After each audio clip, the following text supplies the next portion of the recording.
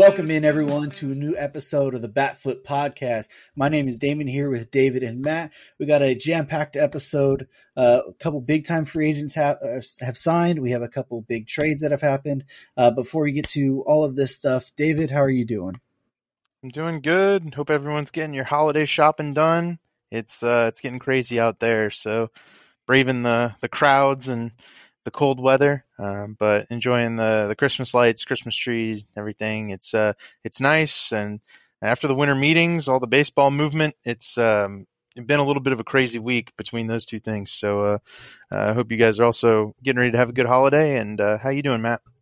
I'm doing pretty good. I'm glad you mentioned holiday shopping because I haven't done enough of it yet. And that's going to be on the docket this weekend, I guess. But yeah, everything's going good here. The baseball craziness happening, all the other off-season sports stuff. And I want to mention, I'll send my condolences to, to the Mississippi State fans and people. And, with Mike Leach being currently in critical condition and it doesn't sound good.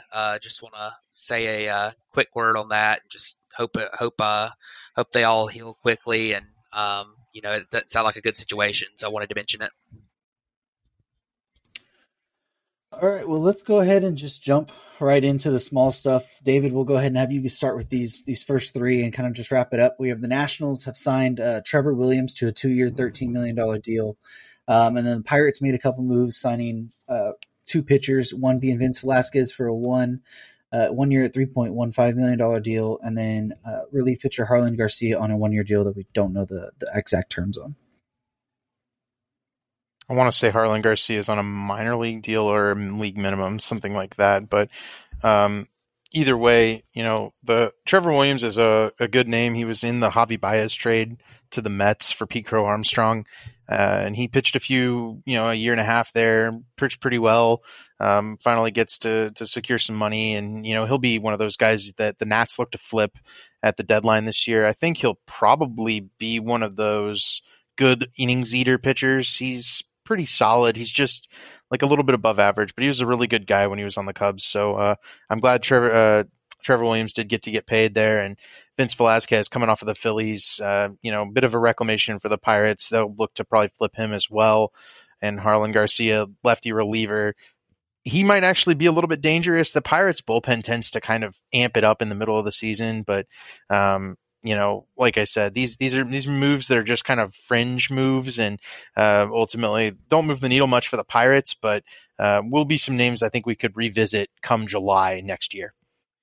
Yeah, real briefly, Harlan Garcia is a guy that he's one of those guys that could end up being like one of those weird lefties that has a really good season and gets traded for something that's not nothing. He seems to be a type of guy who could have something like that happen. So that's probably a good move for the Pirates. Yeah, he's had pretty strong for last seasons. But let's go ahead and jump over to the AL Central, and we had the Cleveland Guardians sign first baseman Josh Bell to a 2-year, $33 million deal, which has an opt-out after year one. Matt, why don't you go ahead and take this one? Yeah, Josh Bell is a guy who he's had a couple of really good seasons in the last 3 years. He had the breakout in 2019 with the Pirates. The last 2 years, he's been a pretty solid first baseman, probably more of a first base / DH guy. His defense is really, really, really bad at first, but 123 WRC plus in 2022 between Washington and San Diego. A 119 WRC plus in 2021 with Washington. Really solid player, good power bat. His strikeout rates have come down a lot throughout his career. He's a good contact hitter. He walks a good bit, good plate discipline guy. I think he'll fit in really well in that lineup. They seem to prioritize that type of thing, and they did need another bat, especially a guy like a first base type. So good for Cleveland on getting a guy who has some pretty good upside there, and good for them on spending a little bit of money and at least trying to have a good free agency, because that's a team that was in the playoffs and is notorious for spending absolutely nothing. And I mean, 16.5 million AAV is not nothing. So good for Cleveland on spending a little bit. All right, so let's go ahead and move on to the Texas Rangers signing Cy Heaney to a 2-year, $25 million deal. Can be up to $37 million with incentives, and he also has an opt-out. David, why don't you go ahead and take this one? Yeah, so Andrew Heaney's a good example of the type of guy that these middling teams are trying to hit high on. Damien called him Cy Heaney because our joke was once he signed with the Dodgers last year, he would probably explode. He's the kind of guy whose baseball reference page is all red dots all to the right. So this is the kind of guy who could have a very good year for Texas, and it's the kind of move that Texas has to be really aggressive with. I mean, this is a really high annual average value deal with a lot of incentives. I mean, $12 million in incentives, and those are Cy Young votes and 20 wins and stuff like that for Heaney, and they want him to come in and start. They want him to come in and pair up with DeGrom and have nasty stuff. And I think bringing over the Dodgers know-how that he found, because his stuff had ticked up with the Dodgers, he just had gotten injured. If he can stay healthy, this is one of those moves that could very well impact that AL West race, which is going to be one of the wild races of the year. What with the Astros and Mariners also making moves all offseason so far. Yeah, I want to add one thing on that. The Rangers, after signing DeGrom, they really need to lengthen their rotation now, and that's going to give them length in their rotation, give them some depth. That's really important for them. Yeah, it's absolutely going to be important for them in that NL West. Let's go ahead and move on to the San Francisco Giants. They signed their big time outfielder that everyone was saying they were going to sign this year. No, not that one, but they do sign Mitch Haniger to a 3-year, $43.5 million deal. Yeah, Mitch Haniger's a guy who has been really good throughout his career in Seattle. I didn't even realize he came up with Arizona in 2016 and he got traded to Seattle. He's been really solid there. Really been a mainstay in their lineup throughout their rebuild. Was a really good player in 2018. Put up almost 5 WAR that year and a 137 WRC plus. He's had a lot of issues staying healthy, but when he's been healthy, he's been an above average hitter. Not a great defensive player. He's going to play in a corner, probably left field. The Giants have had some luck with guys like that. They did really well with Darren Ruff. They've had good luck with J.D. Davis so far after that trade, and then of course lefties that have done the same thing like Jock Peterson, Lamont Wade, some guys who, are kind of that poor defensive corner outfield platoonish type. I don't think he's really Haniger's really a platoon bat, but he's a guy who they'll be able to plug in there and mix and match a little bit, and he'll do a good job there as long as he stays healthy. But that's going to be the key for him, is staying healthy, and I think he'll be a productive player for the Giants, and it's a pretty good signing, not too expensive for him. So. Yeah, it's a really interesting deal for the Giants. Obviously they were hoping to sign another big-time outfielder, which we'll get to here in a little bit. But the key is going to be that they need him to stay healthy, just like Matt mentioned there. They need a couple more pieces, but Haniger's really good.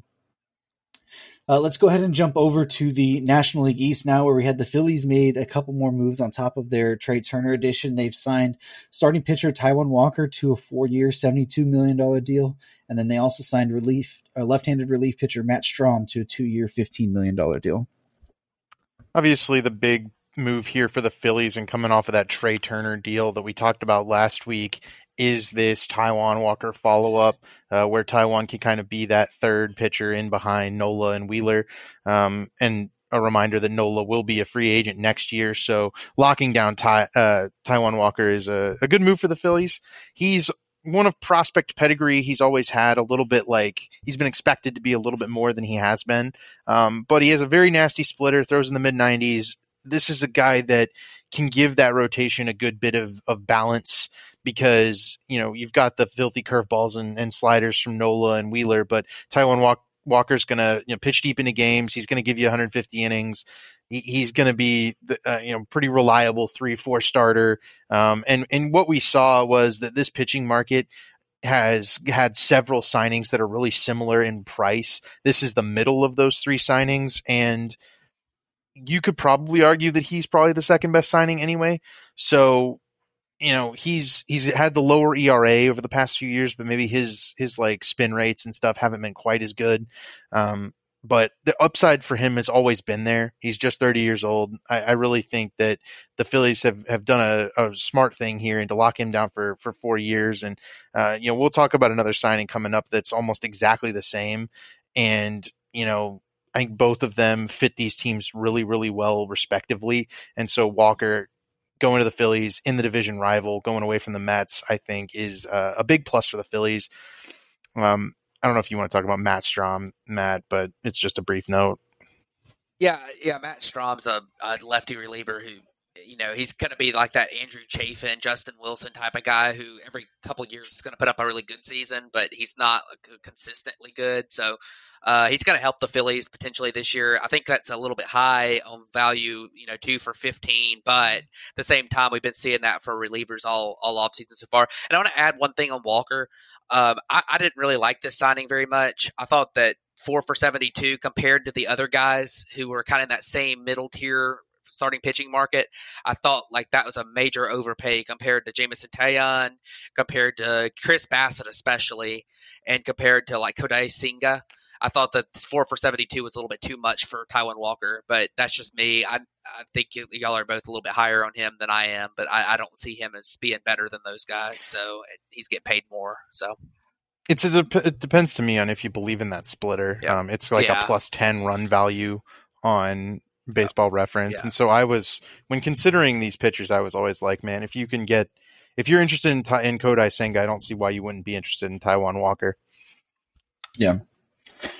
Well, let's go ahead and move over to your Cubs, David. They made a one singular move that we're going to talk about on this episode, and that's they signed Jameson Taillon to a 4-year, $68 million deal. Yeah, they made 2 moves, actually. They also signed Cody Bellinger to a 1-year deal worth $17 million. But listen, so I'll give my spiel on this because the Cubs, you'll note, we haven't said they signed anybody else. That's where everyone, I think, is a bit irate right now, is that the Cubs have kind of made 2 moves. They indicated they were moving forward with spending, and they haven't done anything else. So I think that's where the ire is, but I want to praise these moves because I think they're both really good. But they also happened on the same night. So it was like, I wish they would have spread them out a little bit and appeased all of Cubs Twitter and everyone. But Jameson Taillon, the Cubs think they can get a little more out of him. He's been pitching in Yankee Stadium, and before that he pitched for the Pirates. So both of those things are not going to help you as a pitcher. And the Cubs love a big curveball, and that's what Jameson Taillon has. He's making less money than Taijuan Walker, and you just heard Matt praise him for probably being a better value than Taijuan Walker anyway. He's expected to be a reliable starter, and that's exactly what the Cubs need in this rotation. They've got a lot of upside and a lot of really young guys.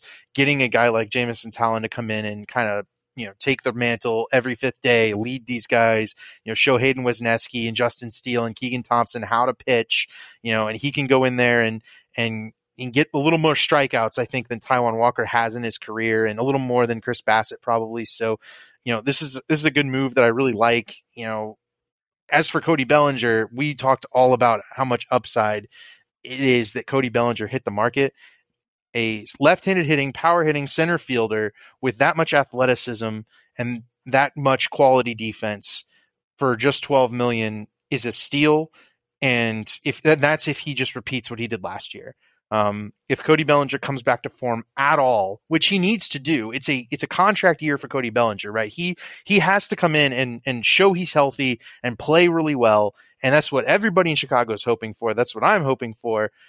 And, he can go into next offseason earning a huge contract if he comes in and plays well this year. That's certainly what the Cubs are hoping for. It solves their center field question. The outfield is now set. The infield is now where all the question marks lie with the Cubs. So I love these 2 moves, but the lack of movement elsewhere is what's very concerning for the Cubs and for all Cubs fans right now. And obviously with a couple of shortstops still out there, maybe they can do something. But for now, good moves, good contracts, very excited for next year. But we'll see if they can actually back it up on the rest of it. Yeah, that was a really good move for the Cubs to get Taillon. The other move that the Cubs didn't make another move. I don't know what you're talking about there. There's that one.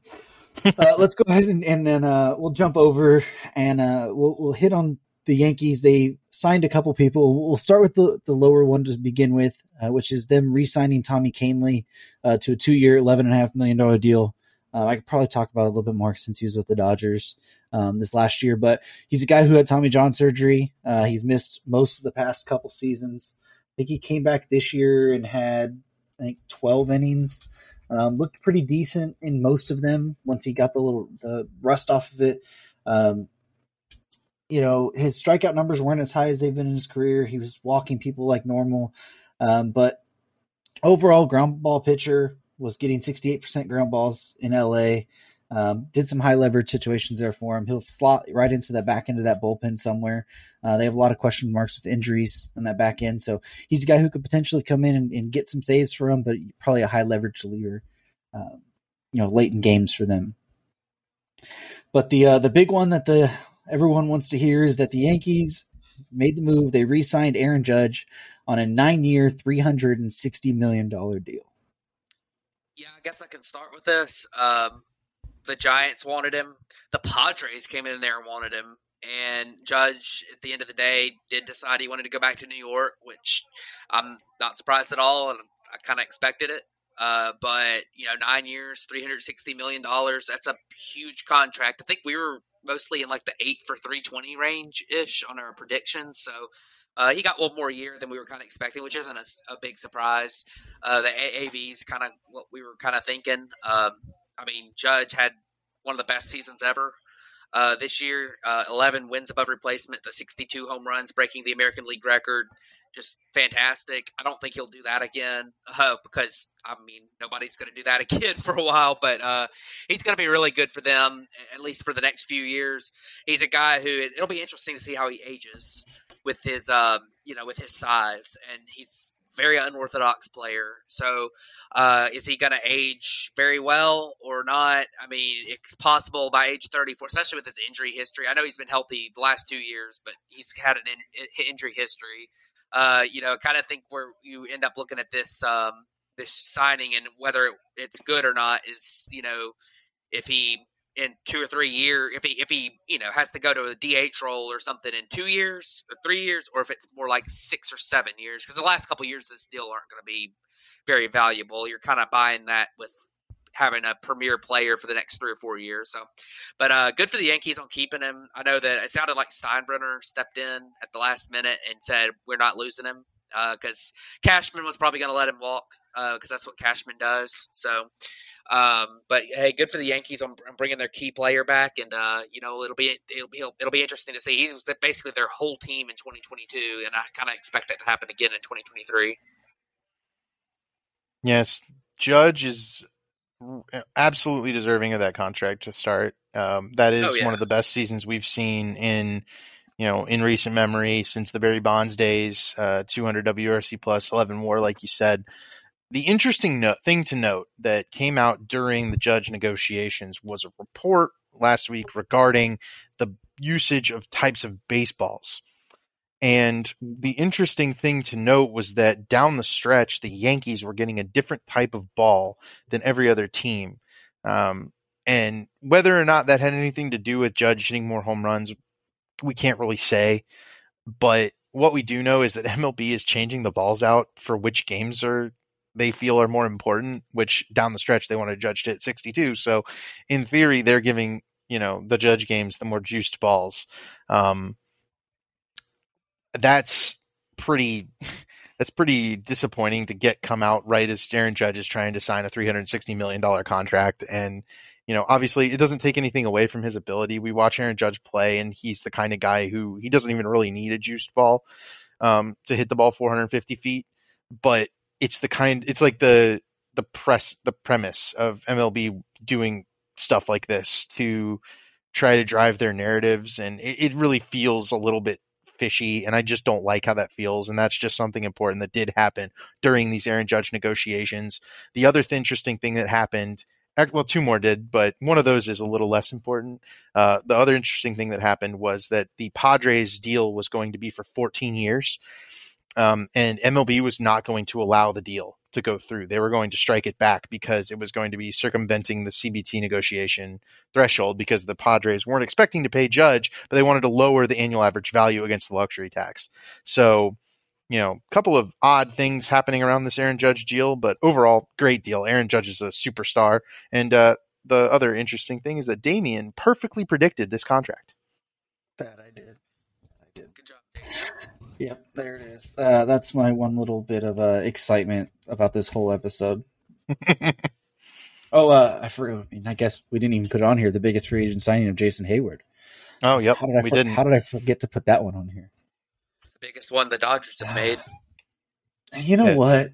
No, it's not Clayton Kershaw, but well, almost. It's the biggest new acquisition. Hayward's going to turn it around and play great for the Dodgers. You know he is. Oh, I know. Know. This 2015 free agency for the Dodgers of Shelby Miller, Jason Hayward, and Clayton Kershaw is electric. Let me tell you. Hey, you could get Dansby Swanson and Shelby Miller. Dansby Swanson will end up on the same team finally. Oh my God, they could. And wow. Well, that's just to pair with Dansby, right. But all right, we'll move on from my suffering. Actually, not really, because the next one's with the Red Sox signing Kenley Jansen to a $32 million deal. But Kenley's been gone for a year for you, though. Surely you've parted, or does it still hurt? I predicted him back to the Dodgers in the free agency. Oh, yeah, but I can go ahead and start with Kenley Jansen because he was most recently on my team. But yeah, Kenley Jansen in 2022 had a pretty interesting season. He was pretty good, but he had some a stretch, and I think it's kind of been the way it's been. I mean, you can probably elaborate on it too, Damien, but it's kind of been the way it's been the last 3 or 4 years. He goes through a stretch where he loses his mechanics a little bit and just looks awful for a 2-week stretch, and then he finds it again. And that kind of happened this year. He had some bad luck on balls in play too this year at times, but he was a pretty solid. He had a pretty solid season, a 3.38 ERA. Thing about Kenley Jansen is he's going to be 35. He's had that heart issue. He hasn't stayed with the most health, and the stuff isn't quite what it was. He's relying a little bit more on some of the, maybe his sinker and slider a little bit more than he used to, where he could just blow everybody away with his elite cutter. I wasn't too sad to see him leave Atlanta. I mean, it would have been fine if he had been brought back. He was good for the Braves in 2022, but it's hard with the reliever market because if this was any other year before 2022 offseason, I would say that this is a terrible contract. But the way the reliever market's been this year, I mean, it's hard to say. But I think 2 for 32 is pretty risky for the Red Sox, who apparently aren't willing to pay right now anybody to pay a reliever $16 million a year when, I mean, you're letting your star player walk because you can't pay him. I mean, especially a guy like Kenley Jansen, who seems to be on the decline a little bit at least. I know the Red Sox need bullpen help bad, but man, that's a tough. I don't know if I love this signing at all. I love Kenley Jansen, but yeah, I do too. I don't love this. I don't love the idea of the Red Sox because that $32 million you could have committed to Xander Bogaerts, and by all reports, Xander was waiting for the Red Sox to come over the couple of $200 million deals he had offered until the Padres missed out on Judge.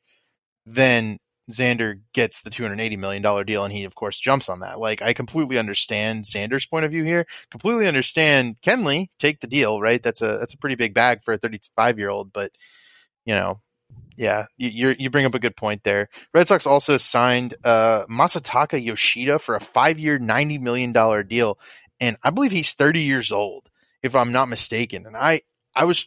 The biggest comparison I can make to this 29. Is the Cubs. Okay, yeah. The Cubs signed Seiya Suzuki at 27 for a 5-year, $75 million deal last offseason. So the Red Sox are throwing money around, but they didn't throw it at Xander. Yeah, and you say that signing of Seiya Suzuki, I mean, I think Seiya Suzuki was considered the better prospect coming over. I mean, I don't know. I mean, there was a lot of hype around him and Yoshida. I know there's people who like him, but I don't think there's all that much hype around Yoshida. So definitely interesting to see what happens here. I mean, I don't know if I don't know what to think about that one. So. No, neither did rival GMs, because a lot of them, there was a story where anonymous rival GMs were coming out and saying that they weren't even paying or bidding half of what he got from the Red Sox on him. Yeah. Like they thought he'd be fine if he was for 30 or 40 million on a 5-year deal, not 90 million. Yeah, can you say Rusney Castillo? Oh man, yeah. I don't know if it's going to be quite that bad, but I didn't want to speak totally to that, but that's what I saw. I don't believe in this deal at all, right? I was a little bit skeptical of Seiya, who has come over and proven that I think he's got another gear in him after the numbers from this year, and I think that's one of those things the Cubs are really excited about.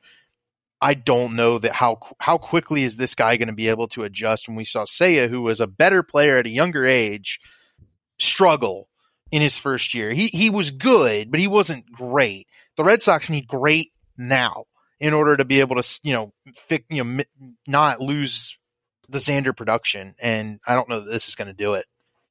Yeah.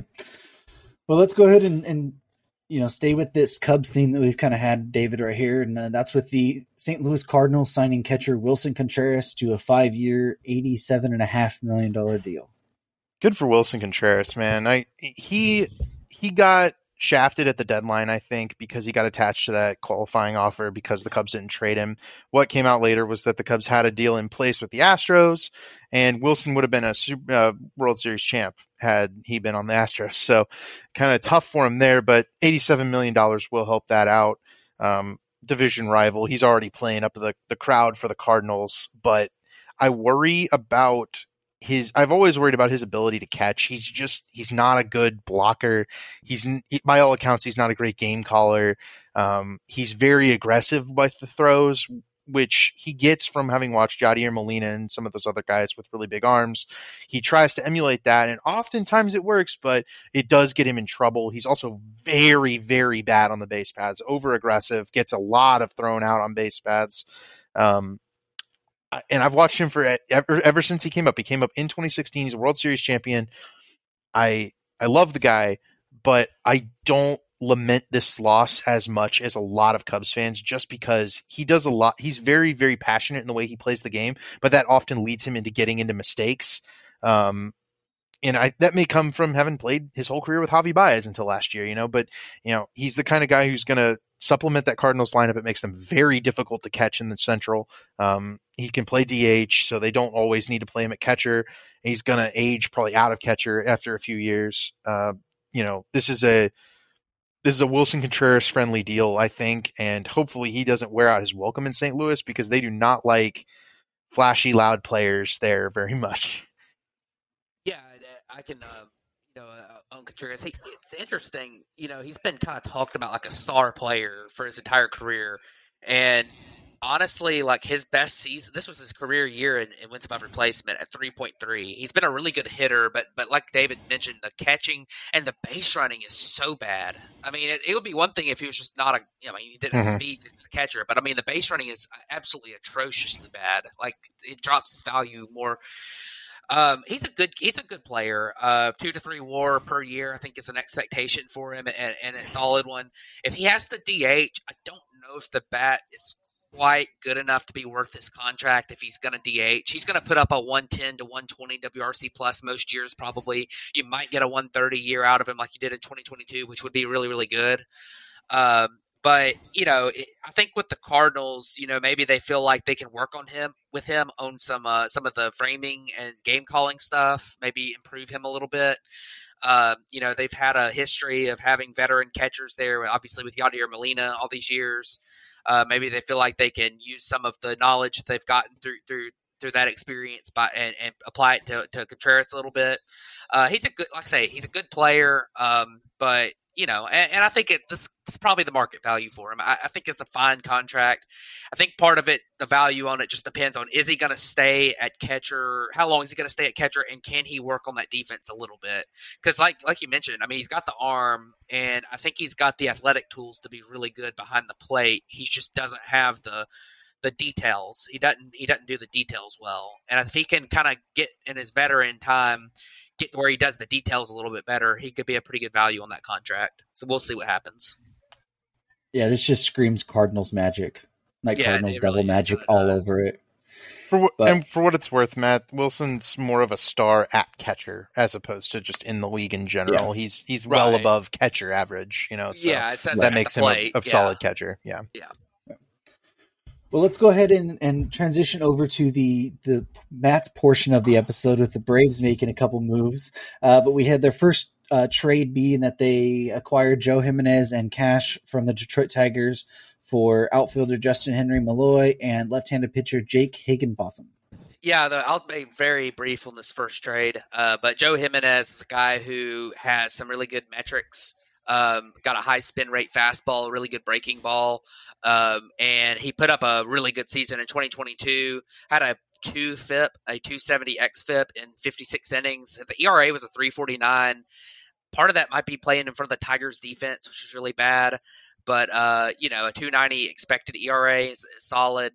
So I think he's a pretty good reliever. He'll slot into a setup role type thing, maybe like a seventh inning guy probably, as Raisel Iglesias takes over as a closer this year. I thought this was a really weird trade because I know there's some mixed opinions on Justin Henry Malloy, who is the main return, and the Braves farm system's really bad, but Justin Henry Malloy was actually the best, by most publications, the highest rated prospect as a position player in the Brave system. There's some really young guys that are coming up that have been international signings that are rated higher by some, like Fangraphs, but Justin Henry Malloy had a really good year in 2022, and he was close to the big leagues. He's a good on base guy, so he is just a corner outfield type, but it is a real prospect to give up for a guy who, before this year, I mean, Joe Jimenez has never been a good reliever until this year. So it'll be interesting to see if the Braves maybe saw something in him and are able to figure something out with him. But I thought this was a kind of bizarre trade from the Braves. I didn't really understand it too well.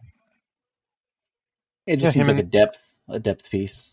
Yeah. Jimenez is the kind of guy who explodes in the right system, and the Braves are very good about getting the best out of their relievers. So I think Jimenez is a lock to be one of those guys that really goes nuts next year. It's very possible.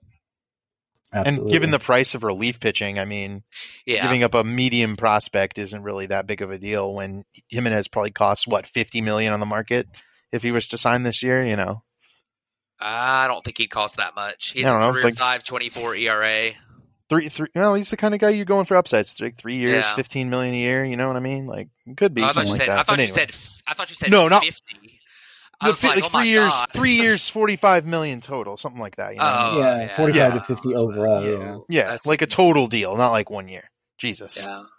Yep, give Joe Jimenez more than Aaron Judge. Still, I mean, $50 million. If he signed a 3-year, $50 million deal with his track record, that would be an absolutely ridiculous contract, and whoever signed it should be fired. Well, can Robert Suarez? Robert Suarez did not sign a 3-year, $50 million deal. 30 something. I don't remember. Move on. I think it was 4 years too. Listen, if there's a team that I can give you who is making notorious not smart moves here. Well, we're about to talk about it, aren't we? That's what I'm talking about. It's time. We'll transition to the next trade, which also involves the Braves, the Brewers, and the A's. So right before the winter meetings, we mentioned it on last week's episode that Sean Murphy's market was heating up and he was close to getting traded. We didn't know where. And then it said the Braves were going to be a spot. And then 20 minutes later, came out, nope, the Braves are not going to be the spot. Well, the trade happened today, and the Braves were the spot. So the Braves actually acquired Sean Murphy, while the Milwaukee Brewers acquired William Contreras, Justin Yeager, and Joel Payamps. Sorry if I butcher these names. Some of these are really weird. And then the A's, Payamps, there you go. The A's acquire Kyle Muller, Yestri Ruiz, Freddie Tarnok, Royber Salinas, and Manny Pena. I hate the A's. Dude, this trade is bonkers, man. Yeah, it is. Here's the thing, right? Is we saw that Sean Murphy was getting an ask of Lars Nootbaar and Brendan Donovan and a good pitching prospect from the Cardinals, right? Two solid major leaguers that were up there in Rookie of the Year voting. And that was going to be an impactful trade for the Cardinals, but they went the route of just signing Wilson Contreras. This trade is like a quarter of that value to the A's, if that. It is horrible for the A's. They do not get a single top 100 prospect. They give up the lone all-star that they got in the trade to the Brewers for Esteury Ruiz, who is a speed-first utility player. I like Esteury Ruiz. I might even be the high guy on Esteury Ruiz. But come on, William Contreras just made the All-Star team this year as a catcher. You just gave him to the Brewers. And they gave away another All-Star catcher to the freaking Braves. Let's just put it this: this trade, the A's traded the best player, and I don't think they got the top 3 best players back. Maybe like they got the third best player. I think it's Muller, but like player. Yeah. Oh my God. But yeah. Give us Kyle Muller. Yeah, well, I was going to say, I can elaborate on all the pieces of this trade from the Braves. So in my opinion, in this trade, the Braves, if the Braves and the A's made this trade straight up without the Brewers being involved, then obviously there's no Esteury Ruiz, and William Contreras would be an A. That would make a lot of sense. This trade was actually pretty even for the Braves. You got all-star catcher Sean Murphy. You gave up a lot of quantity. Kyle Muller is actually pretty good. I think that he's gotten a bad he's kind of forgotten about a little bit because of the fact that he's been in that upper minors and kind of bottom, he's kind of been in the MLB mix for a couple years now, but last year he started making some strides at AAA. He was extremely good until like 3/4 of the way through the season when he broke his hand, and he tried to pitch through it and it was bothering him, and he wasn't quite as good at the very end of the season, but he put up fantastic numbers in AAA. And in the big leagues he looked pretty good. He only pitched 12 innings, but he had one really bad outing in the big leagues. But other than that one outing, his other 2 outings were pretty good. So this is a guy he's a real prospect. I mean, he's really I think that honestly, I think he probably should be a top 100, back into the top 100. There's some people with mixed opinions on his fastball and whether it's got the shape for it or not, which that's a good question. But so Kyle Muller's a legitimate, I think he'll probably be a 3 or 4 starter in the big leagues for a long time. So you got him. You've got Freddie Tarnok, who's kind of a high upside upper minors guy who is maybe one of those could end up being like a late bloomer type. And then of course the big pieces though are going to be, or Roy Bertolinas also is a guy who he had a lot of strikeouts in the low minors, but I think he's more of like a potential reliever one day. He's not much. Manny Pena is a good backup catcher. But the big pieces in this were Sean Murphy and William Contreras. Other than Kyle Muller, Sean Murphy, all-star catcher, or should be he wasn't an all-star, I don't think, but he should have been. He put up 5 WAR this year. Gold Glove defender, 122 WRC plus. 3 of his 4 big league seasons he's been over 120 WRC plus as an elite defensive catcher. If he can continue doing what he's done so far, he is a top 5 catcher in baseball easily. He's very, very, very good. He's also pretty athletic. His base running metrics are not that bad either for a catcher, which is solid. So he's really good. It's kind of weird with the Braves because they have Travis d'Arnaud. I think they'll probably split time a lot to keep them both fresh. And Travis d'Arnaud will probably be moving on after this year, so it makes sense. Sean Murphy's under control for 3 seasons. William Contreras is a guy who, he's a good hitter. He obviously made the All-Star team this year, although he's a replacement for Bryce Harper in the All-Star game. Put up a 138 WRC plus. He's a good hitter. I don't know if he's as good as he put up. I think this might be his career year, honestly, as a hitter. The approach is kind of weird. He seems really predetermined with his swings. Sometimes he'll go up there just hacking away just at nothing, and he'll look like Javi Baez. And then half the time he'll look like the most patient hitter in the history of baseball at the plate, and so it's kind of weird. But the big thing with him is defensively. The Braves have been really worried about him being a good defender and developing that part of his game. He was really poor behind the plate this year, and he has been in his young major league career so far. And I think that's probably what you're seeing this move being, is the Braves believe he's a DH. And if he's a DH, he's probably going to put up a 120-ish WRC plus on a consistent basis. He's probably more of like a decent piece, but he's very young and he's got a great arm. He could develop into a good catcher. Honestly, in a lot of ways, he's a little bit like his brother. which is kind of crazy. He's very, very similar to his brother. I don't think he's got quite the same kind of upside as his brother at the plate. I think he's more of like a 110 WRC plus guy most of the time, but he's a very good.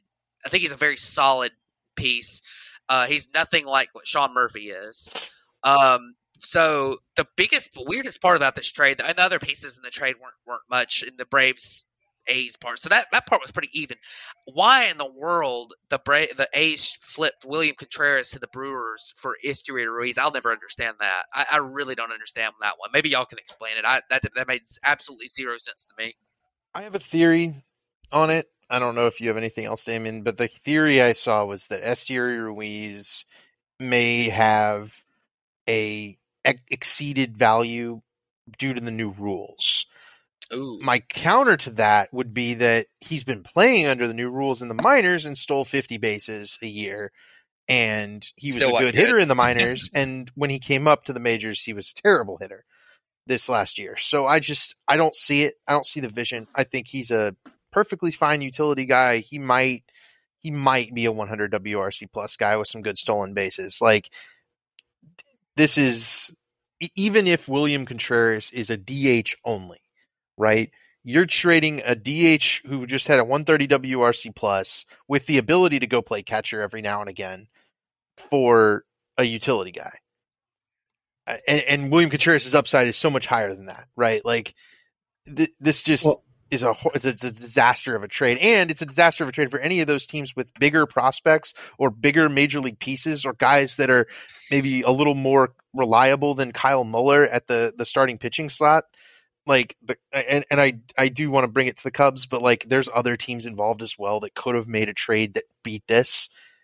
The fact that this is the trade blows my mind, and it should blow every baseball fan's mind. Like, how was this the trade for Sean Murphy? Because the talent here is not high upside. It's not top 100. It's not superstars. It's maybes and possiblies. And what if the rules are different and stuff like that? I will say that the trade between the Braves and the A's was pretty. I think it was pretty, because I mean, at the end of the day, the Braves traded a guy who, I mean, Kyle Muller is a fringe top 100 guy. He's not a he's a fringe top 100. He is. There's a few. He's been a top 100 before.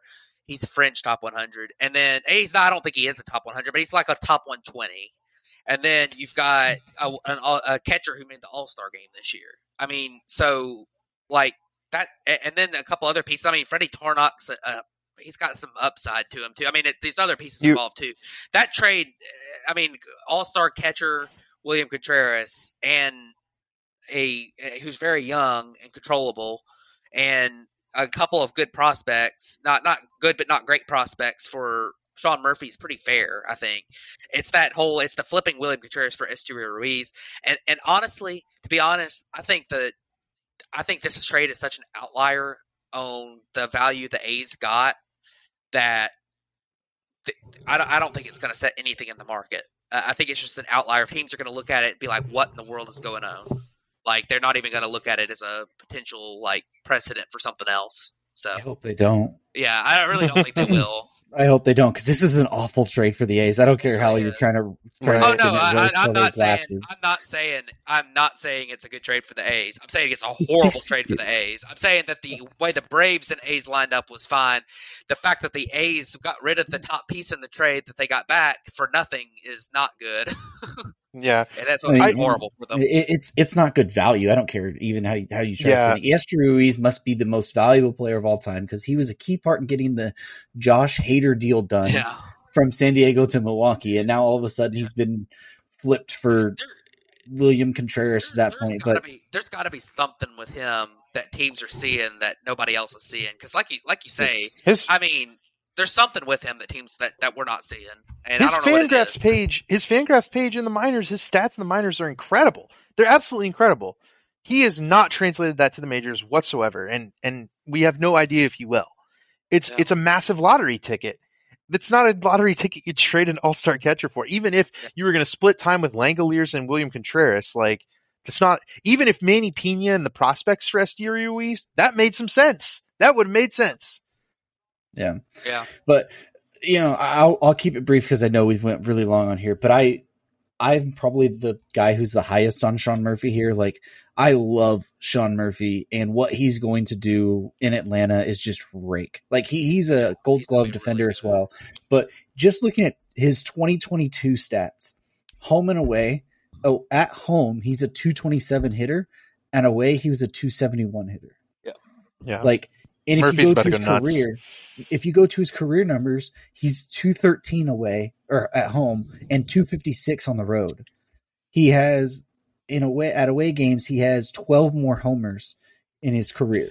He's going to be very similar in value to JT Realmuto, in my opinion. He's going to be. You're going to see him jump into that upper echelon with JT Realmuto, with Will Smith. He's already with there. That. He's already, yeah. Well, I'm he's talking about offensively. Like, you're going to see him offense. He's there because mostly his defense, right? Those other two are more offensive. And he put up a 122 WRC plus this year. So in Oakland. And you know the Braves. The Braves are about to extend him too. Yeah. Well, they're 3 years. Who knows? 10 years. 10 years. $20 million. Yeah, right. The Braves are about to extend him too. It's going to happen. The press release is coming. Mm-hmm. No, I saw something that said that the Braves extended Sean Murphy for 6 years and that he's going to pay them. How much of a team-friendly deal it's going to be? Gosh, while we're on the crapping on the Oakland A's portion, they did sign a couple free agents that we do need to mention. That they signed Aledmys Diaz for a 2-year, $14.5 million deal, and then they also signed Jace Peterson to a 2-year, $9.5 million deal.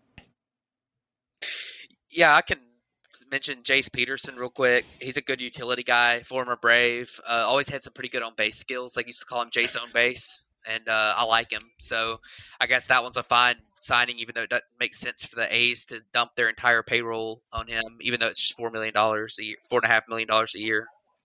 Yeah, doesn't make sense at all. But let's go ahead and transition. David kind of hinted at it a little bit earlier when we were talking about the Red Sox, but the second biggest move of the winter meetings probably is that the San Diego Padres signed Xander Bogaerts to an 11-year, $280 million deal. So this deal is wild because the twists and turns there were crazy, and I think we lost Matt, so we'll get him back hopefully. But the twists and turns on the Xander Bogaerts deal were absolutely insane. Originally, he was expected to go to the Red Sox. All the momentum was to the Red Sox. This was after we had heard a number of other teams getting involved. Cubs were involved. A couple Giants were involved. We heard the Padres were involved. He wanted to go to the Red Sox. It was pretty clear from the way the reports were circulating that the momentum was with the Red Sox. And then the bomb drops from Passan that he gets 11 years, $275 million. He was projected at or just under $200 million. I think everyone was kind of thinking 6 for 180. I think that's what I projected. 7 for 210 maybe was going to be his ceiling, right? That would be the kind of coming over the top to get him. Red Sox were at 6 for 160. So whatever the Red Sox were seeing, the Padres overbid them by $120 million to go get Xander Bogaerts. And I love Xander Bogaerts. He was maybe my top choice for the Cubs, but this is mind-blowing in terms of the amount of spending here.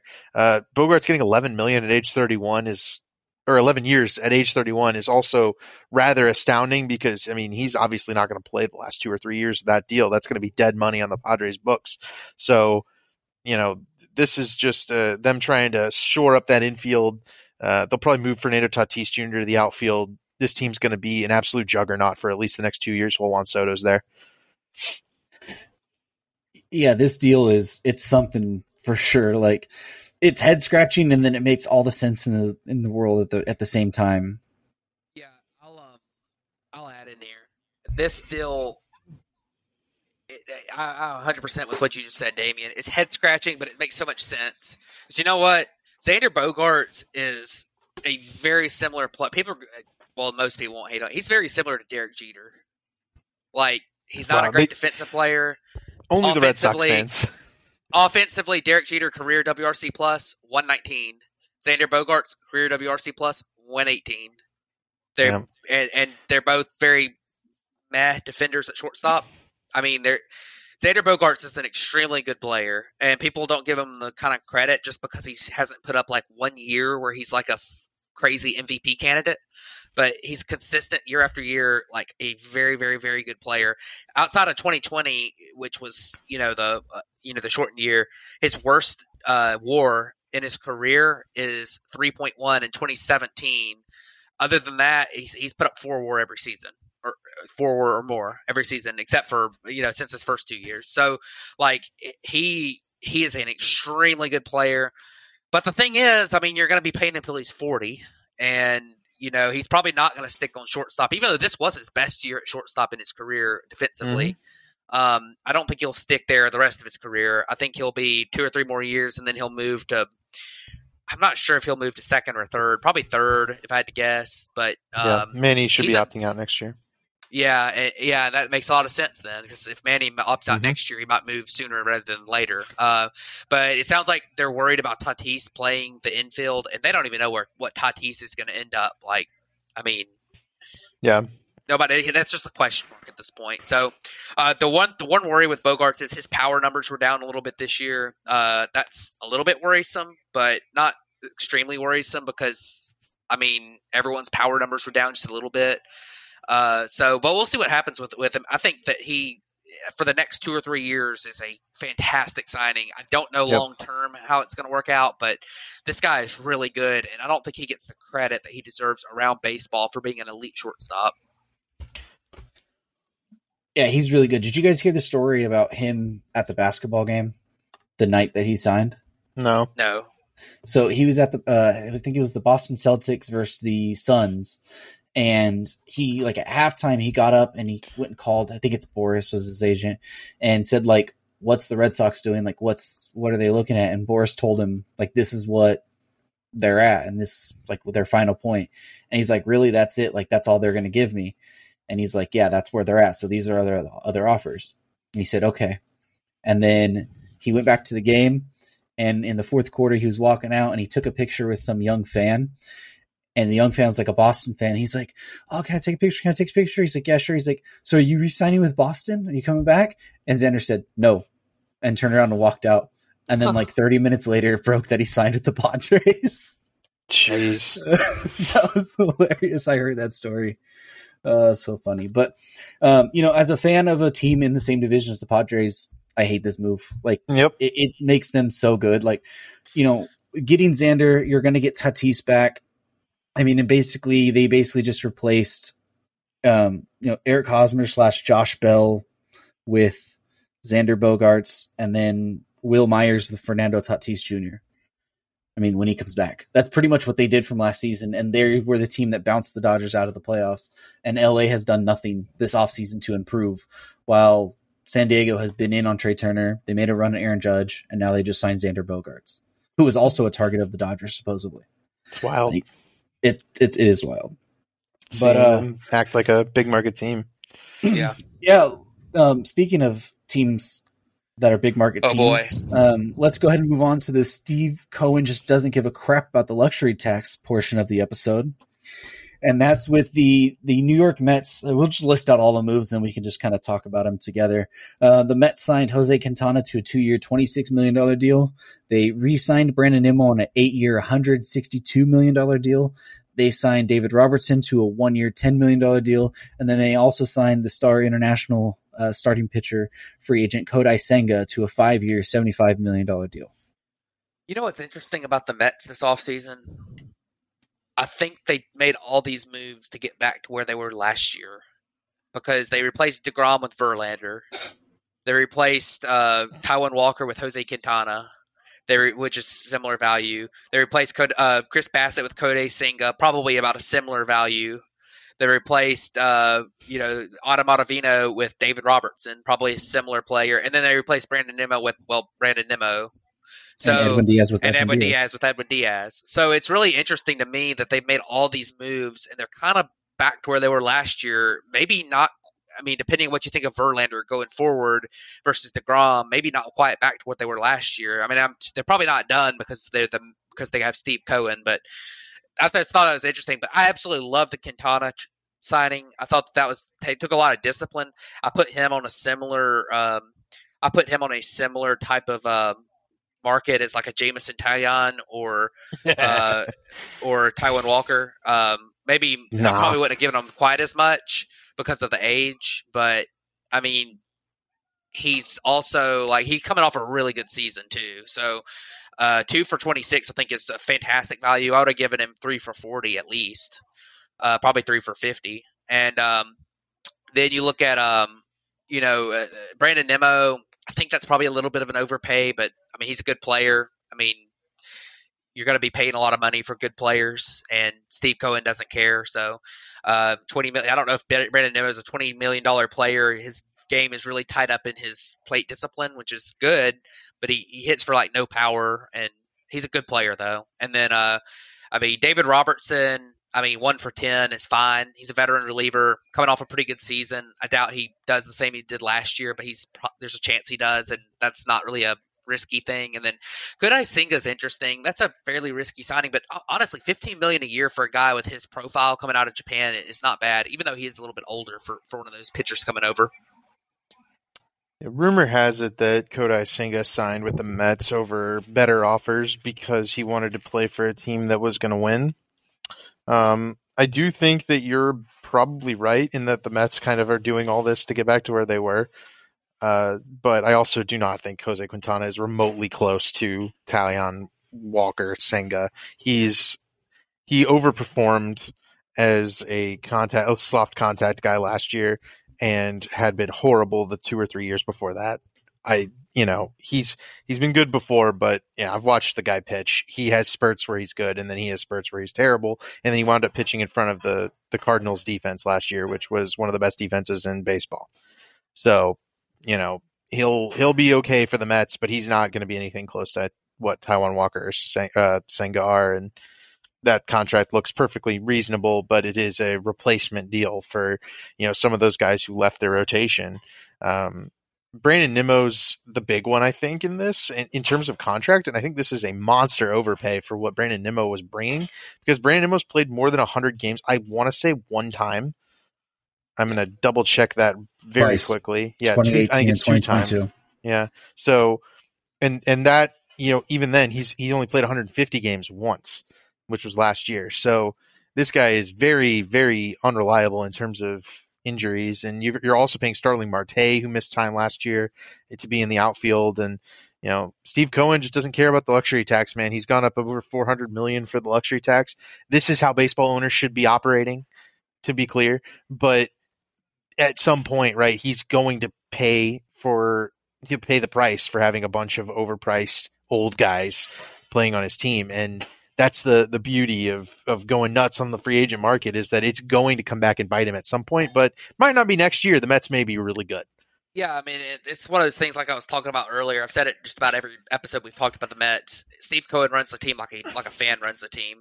And Brandon Nimmo for 8 years, 162, just to keep him there. That's how a fan would run the team. Bringing back one of your own players, even if it doesn't make a ton of sense. So, I like Brandon Nimmo. I think he's a good player, but and you're going to pay a price for bringing a good player back, and he helps them. He's good, but that's kind of one of those things that I'm talking about, where it's just like he is running this like a fan rather than making smart decisions for next year and the future. We'll see what happens. It's good for next year, I think. Yeah, the 2023 Mets are going to be a World Series favorite. They're going to be a popular pick, and I think they're going to have every opportunity to win it. They need to stop Metsing, obviously, but they've done a marvelous job of assembling a roster, man. It's a competitive roster. It's drawing in free agents for less money than other rosters that are giving them players more money. So, this year, yes, right. If they win the World Series, it's all worth it. Every year of financial misery or all those luxury taxes Steve Cohen's willing to pay, that's all that matters. What's important is that the Mets are trying to win, and they're showing other owners how it should be done. Same for the Padres, really. Yeah. So let's go ahead and transition over to the Toronto Blue Jays, where they've made a couple free agent signings. They did sign Kevin Kiermaier, but I haven't been able to find anything on the terms of that deal. That happened on Saturday, and nothing has still been reported. But they also signed starting pitcher Chris Bassett for 3 years, $63 million. Yeah, I guess I could start. I like Chris Bassett still. I thought that was pretty close to the market value on him. He's a good pitcher. I mean, I've definitely put him in the. I probably would have signed him for the definitely. I probably would have given him a fourth year, maybe, but he's. I thought he could, or I say that he probably could have gotten a fourth year. I think he probably should have gotten a little bit more than what Walker got, but he probably wanted the higher AAV with one fewer year for whatever reason. So he's a good, he's a good pitcher. I think he helps the Blue Jays a lot. They need some depth in their rotation. They had two really, really good ones at the top last year. Then the depth kind of fell off, especially as bad as Barrios was last year. If he can't come back to being good, then you need somebody to bring that production. And then, Kevin Kiermaier is just a good defensive center fielder. They need some defense in the outfield. They can probably throw George Springer to the corner where they sent off Teoscar Hernandez earlier in the offseason to Seattle. So putting Springer in a corner and then having a really good defensive center fielder, it's probably a good thing for the Blue Jays. So I like both of these signings just fine for them. Chris Bassett's a good contact managing pitcher, but he's also, just a good arm in terms of reliability thus far. He came attached with that draft pick compensation, which made it a tougher signing for some of these lower teams that were looking to jump up rather than, the Blue Jays, who are a competitive team and they don't really care about that draft pick right now. They're looking to win. Bassett's going to be throwing in front of Matt Chapman.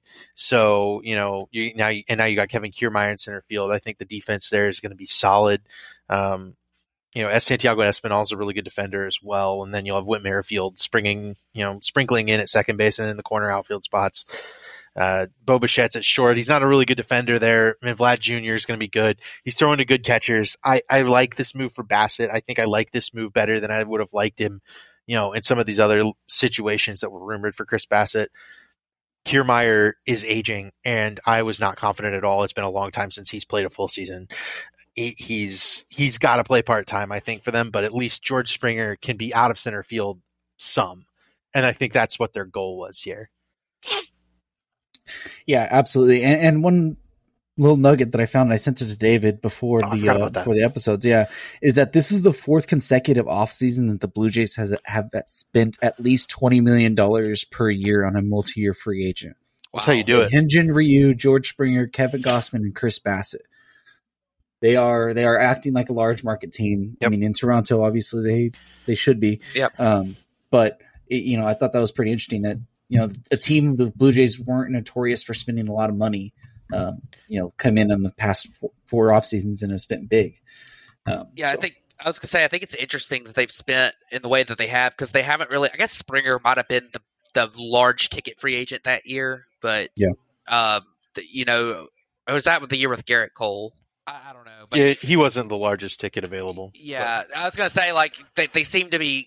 He's the largest outfielder available. Yes. Right. So they seem to be spending on the upper middle tier free agent. They haven't gone out and got the superstar, like going out and signing one of the big shortstops or Judge this year, or last year one of the big shortstops, or when the Bryce Harper was a free agent or whatever, or Garrett Cole. Like they've gone out, they signed the bigger of the mid tier free agent, the biggest of the mid tier free agents. It's interesting because you see a lot of these teams that are spending big go out and sign the big free agent. And they've kind of spent a decent amount every year. And so it's kind of interesting to see how they've built their team. But they're doing a good job, obviously. They've got a really good roster. So you'll know. Go ahead, Damien. I was going to say one thing that I might find, or I think it's true, maybe you guys can fact check me here, is that each one of those free agents that I just mentioned were qualifying offer guys. Yeah. Yep. I think you're right. So the four straight off seasons, they've surrendered a draft pick to sign somebody to a 20+ They don't care about their draft picks, apparently. Yeah, win window is now. The other thing is that you'll note that they've been rather precise, I think, with their free agent offers. Reuse maybe the only miss right now, which tells me that spending adding a good player right in your area of need. Where for the Blue Jays it was the rotation, then it was center field. Rotation again. Now it's rotation again, right? Because they've consistently been let down by their rotation a little bit. So they're continuing to spend money on an area of need at the top end of the market. It seems like that is a good strategy to employ. And they're not getting too greedy. They're not metsing it where they're going over the top and hamstringing themselves down the road. Ryu's going to come off the books here pretty soon. it's not a deal that killed them, right? They competed through a bad signing of Hyunjin Ryu. The Blue Jays are kind of a mold of Jed Hoyer's spend intelligently, right? They're doing that, but they're spending intelligently at the top of the market, and that's an exemplary move, right? They're doing a good job, and they've developed good talent. I'd like to see him extend Bo Bichette or Vlad Jr. or one of those guys to kind of keep things rolling, but I mean, next year you could see him get like Rafi Devers or something. You know, they could go out and get a bigger name or re-sign Matt Chapman even. He'll be a free agent next year. Yeah, I mean, it would be interesting because Ryu comes off the books this next season. He's $20 million. Yep. So maybe they go and just sign Aaron Nola. I mean, who knows? Fits right in the pitching tier thing. But yep. Let's go ahead and we'll go to the San Francisco Giants again. Should have threw this one up with Haniger. I just completely forgot this was down here, but that's that they signed Sean Manaea to a 2-year, $25 million deal, which has an opt-out after this season. Yeah, I got some other names for you. Alex Cobb, Alex Wood, Tony DeSclafani. I mean, Kevin Gossman when he was signed. I mean, the Giants have done this for the last 2 or 3 years, and ever since Zaidi's been there, they've gone out and they've signed a couple guys like Sean Manaea is this year that have shown some talent in their careers, but are coming off bad seasons, maybe aren't quite what they were thought to be or once were, but they feel like they can unlock something again, and they've been very successful with it. So I think that this could end up working out very well. The only thing about the Giants is that I don't know, unless they are able to get, there have been rumors about them still going after, like Correa or one of the remaining big free agents. I don't know if Sean Manaea is going to be able to put them over the top this year, and he's got an opt-out. So if you figure him out and fix him, then he'll just opt out. So, and you're probably not going to get some kind of division out of him or anything or playoff berth. So, maybe they are able to get Correa still, but this is a good signing for the Giants. They go out and get a guy who is a good reclamation project. So I think that it's what they've been doing, and I think it'll work out for them this time. I like Manaea. I think he's a good reclamation. I think he's a better reclamation than Matt Boyd and Matt Clevenger, who went for right around the same money. Yeah. So, Manaea is definitely the kind of guy who can help that Giants rotation. But I didn't mention it when we talked about the Giants earlier. That team is not set up particularly well. They are lacking in a lot of areas. They're not good. Correa is not going to fix that. I think it's pretty clear why we haven't seen Correa already go to the Giants, and that's that maybe he's waiting for a team with a little bit better prospects to go ahead and step up for him because he doesn't want to go lose again. But that Giants team is not good. Manaea is not changing that. You're doing a lot of hoping with that rotation. You're just like, hope these guys don't all explode and be bad. So Correa. I was going to say Correa is just waiting on that Braves press release to come out. 8 years, $110 million. God. Yeah. I was going to say they for the Giants, they held on too long. Yeah. I mean, they should have sold off. What was it, 2018? Yep. I believe was the year they should have sold off. They didn't do it because they wanted to compete. And then in 2021, they had that like magical season where everything went the right way for them. And they factored in like, oh, hey, this is just going to happen again. And then they lost Buster Posey. And then, Crawford went back to Brandon Crawford, and Brandon Belt had a down year. And they just held on too long. This is a depth signing, and they do need to make big moves. That's why they were potentially in on Aaron Judge plus somebody else. I mean, right. There's a lot they have to do to be able to compete in that division. But let's move over to the last move that we have so we can wrap this episode up. And it happened just right before we were starting to record, and that's that the Minnesota Twins signed catcher Christian Vasquez to a 3-year, $30 million deal. Yeah, this is a good move. The Twins had Gary Sanchez last year, who was famously not the best pitcher-catcher.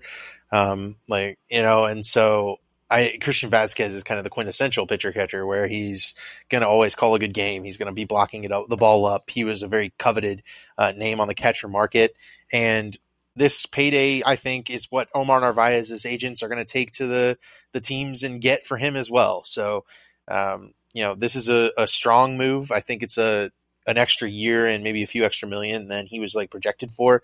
But in the way this market is going, I think the Twins have kind of stolen themselves a guy who can hit for league average and be a really good defensive catcher. So I'd look for maybe Tyler Mahle to take a step forward next year. Sonny Gray could take a step forward next year. Joe Ryan maybe, just all because Christian Vasquez is going to be catching him instead of Gary Sanchez. So,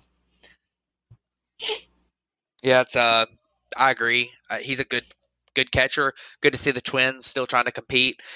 There were some rumors that they were still trying to bring back Correa. I'd be shocked if that happens, but there were rumors that they were like gonna shatter their all-time record for. Yeah. Well, I mean, listen, I highly doubt it, but listen, well, hold on. Know. The Twins' all-time record for a given-out contract is Joe Mauer at $184 million. So, yeah, you don't have to shatter much in order to get right. To I'm just saying, numbers, like people were talking about like basically they're talking about like doubling their all-time highest contract, which would be Correa. I mean, so what we're seeing right now for those remaining shortstops is Giants, Twins, Cubs for Correa and Swanson. Yeah, and maybe Dodgers, maybe Red Sox. I guess maybe Braves still with Swanson involved, but probably. Yeah, I mean, it's so hard to say. I don't think it's going to happen, but the Twins certainly could. But you think they were talking about the Twins breaking their franchise record for an offer? Yeah. The Cubs franchise record for a free agent offer also it's $184 million. With Jason Hayward. Yeah. So either one of those teams signing Carlos Correa would be blowing that out of the water.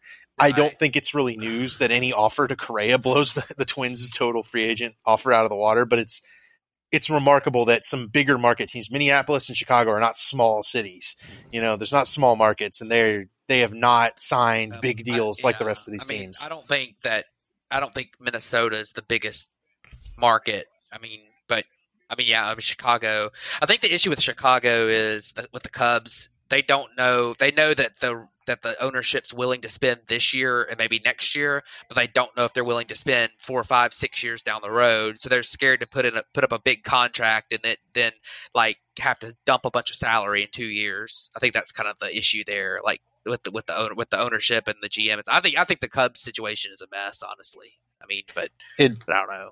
You would be able to elaborate more. That's just me from the outside talking. So it's not the ownership for the Cubs has given the GM the green light per all reports right now, and the GM has not acted. The key word is right now. He's given them the green light, but they're too controlling. Gun shy. I think they're gun shy that in 3 years the ownership's going to try to slash payroll again, and that you're going to be stuck with. It's going to be a mess again. I think I'm not necessarily saying that that's going to happen. I'm just saying that I think the GM and the front office are gun shy that that's going to happen. It doesn't make sense. Then it's one of those where you're signing a guy for $20-30 million, $40 million a year. That's not your whole payroll anyway, and the Cubs are losing $80 million off the books after the season. Yeah. So, I'll say that they could just go with the Dave Dombrowski strategy and say, F it, I'm going to be retired by then anyways, so you can't fire me, and I'm going to spend tons of money on players who are going to be bad in 5 years and try to buy a World Series before I retire. Right. So. Yeah. Could give Jason Hayward $184 million and then just sign him to a minor league deal. Yeah. Could do that. Easy peasy. Cubs are paying him $23 million or something like that this year. Oh, and I forgot. Dodgers are paying him the league average. I forgot this was still a year on the Cubs books too because they released that contract was so bad that the Cubs are now scared to sign anyone to a long-term deal. Yeah. I think he's $22 million and it wasn't even the league average. It wasn't even a bad contract. The outcome is like first percentile of what your expected outcomes would be for Jason Hayward. A little bit of bad luck. It would have been better if he had gotten hurt in 2016 and never played over the length of the contract than what he did. Yep. A little bit of it's poor foresight, and a little bit of it's bad luck. It's a little bit of both. The process was good. There's an article going around from 2016 that was like, the worst case scenario here is the Cubs make out like bandits because he hit what he was expected, and that's a pessimistic outlook. And then the guy forgot how to hit, and you can't figure that out in terms of these free agents, So there's no way Carlos Correa or Dansby Swanson or Carlos Rodon or any of these remaining free agents are that bad. I can tell you that. We'll just end it on that. Yeah, let's end it on that. I mean, let's end it on that. Yeah, but outside of the big remaining free agents, it's really just Correa and Rodon.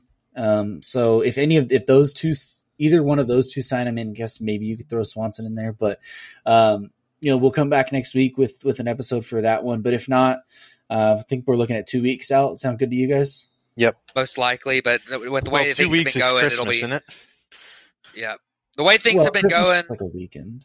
The way things have been going, it's probably going to end up like having 6 free agent signings this week. So yeah, I mean, we had 6 today or Yep. something like that. There's going to Dansby Swanson's going to sign. Willie Adames is going to get traded.